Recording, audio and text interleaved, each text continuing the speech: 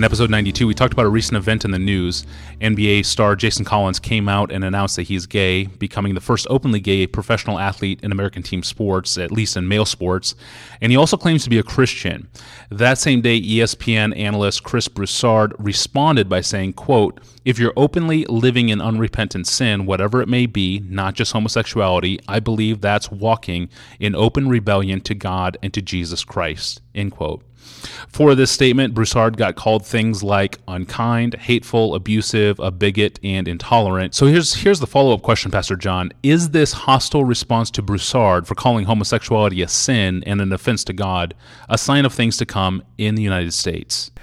It is a sign of things to come, though I want to be very careful not to presume that I know the final outcome in this century or the next, meaning I do think there is biblical warrant and cultural warrant to expect things to get worse.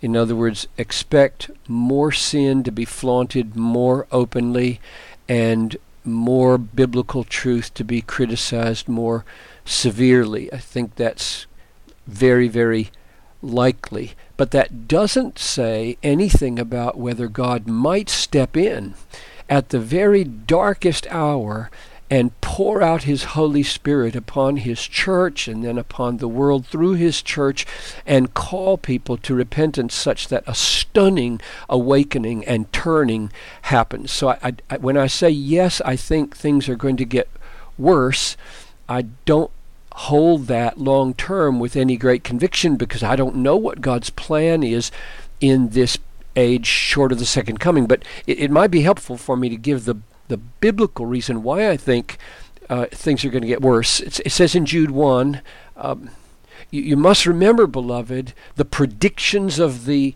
apostles of the Lord when they said, "In the last time there will be scoffers following their own ungodly passions." Now, I know that we live in the last times already, but they're picturing a significant, it seems, outcropping of scoffing kind of ungodly giving over of yourself to passions near the end of time. Or 2 Timothy, "The time is coming when people will not endure sound teaching, but having itching ears they will accumulate for themselves teachers to suit their own passions and will turn away from listening to the truth and wander off into myths."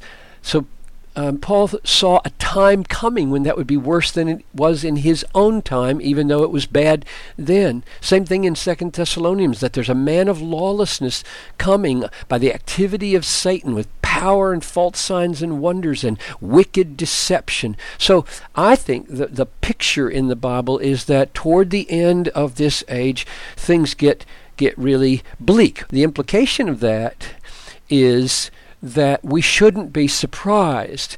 Jesus said, "A disciple is not above his teacher, a servant is not above his master. If they have called the master of the house, namely me, Beelzebul, how much more will they malign those of his household?" And so Jesus is saying, look, don't expect to be treated better than I was treated, and I'm going to be crucified. And that's what Peter says in his epistle is, don't think it strange, brothers, when a fiery ordeal should come upon you.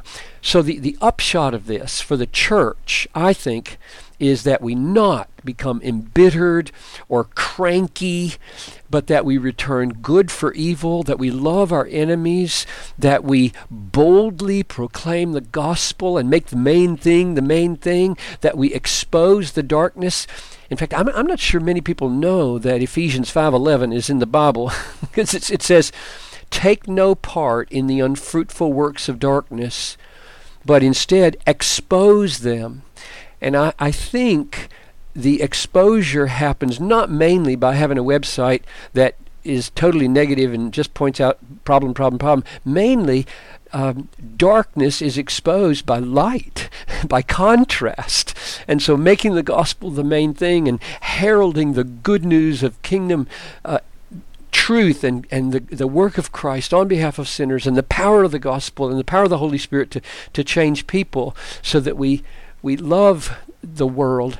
And that word love just brings one more thing to mind. I preached a sermon several weeks ago, in which I saw this passage in 2 John where he says, many deceivers have gone out into the world who do not confess the coming of Christ. And he said that was the ground for why the church should love each other more. So he said it like this, this is love, that we walk according to his commandments.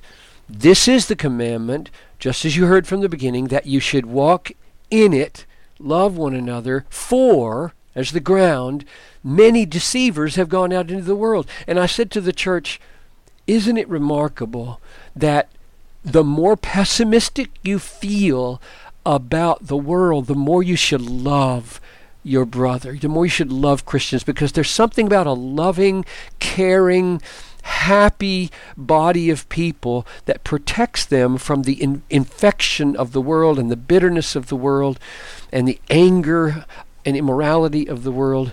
So I think the upshot, Tony, of all this is that we should pray for the coming of the Lord in two senses. The ultimate coming, Maranatha, come Lord Jesus. Oh, how we would like this world to be transformed into a beautiful portrayal of Christ. But we also mean pray for his powerful inbreaking now. Don't give up on your church or your denomination or the city you live in thinking, well, no revival could happen here, no reformation could happen here. How do you know? God is sovereign. All things are possible with the Lord. Thank you, Pastor John. The sermon mentioned earlier is titled Life Together at the End of the Age, and it was preached on February 25th, 2013, and you can find it at desiringgod.org. I'm your host, Tony Ranke. Thanks for listening.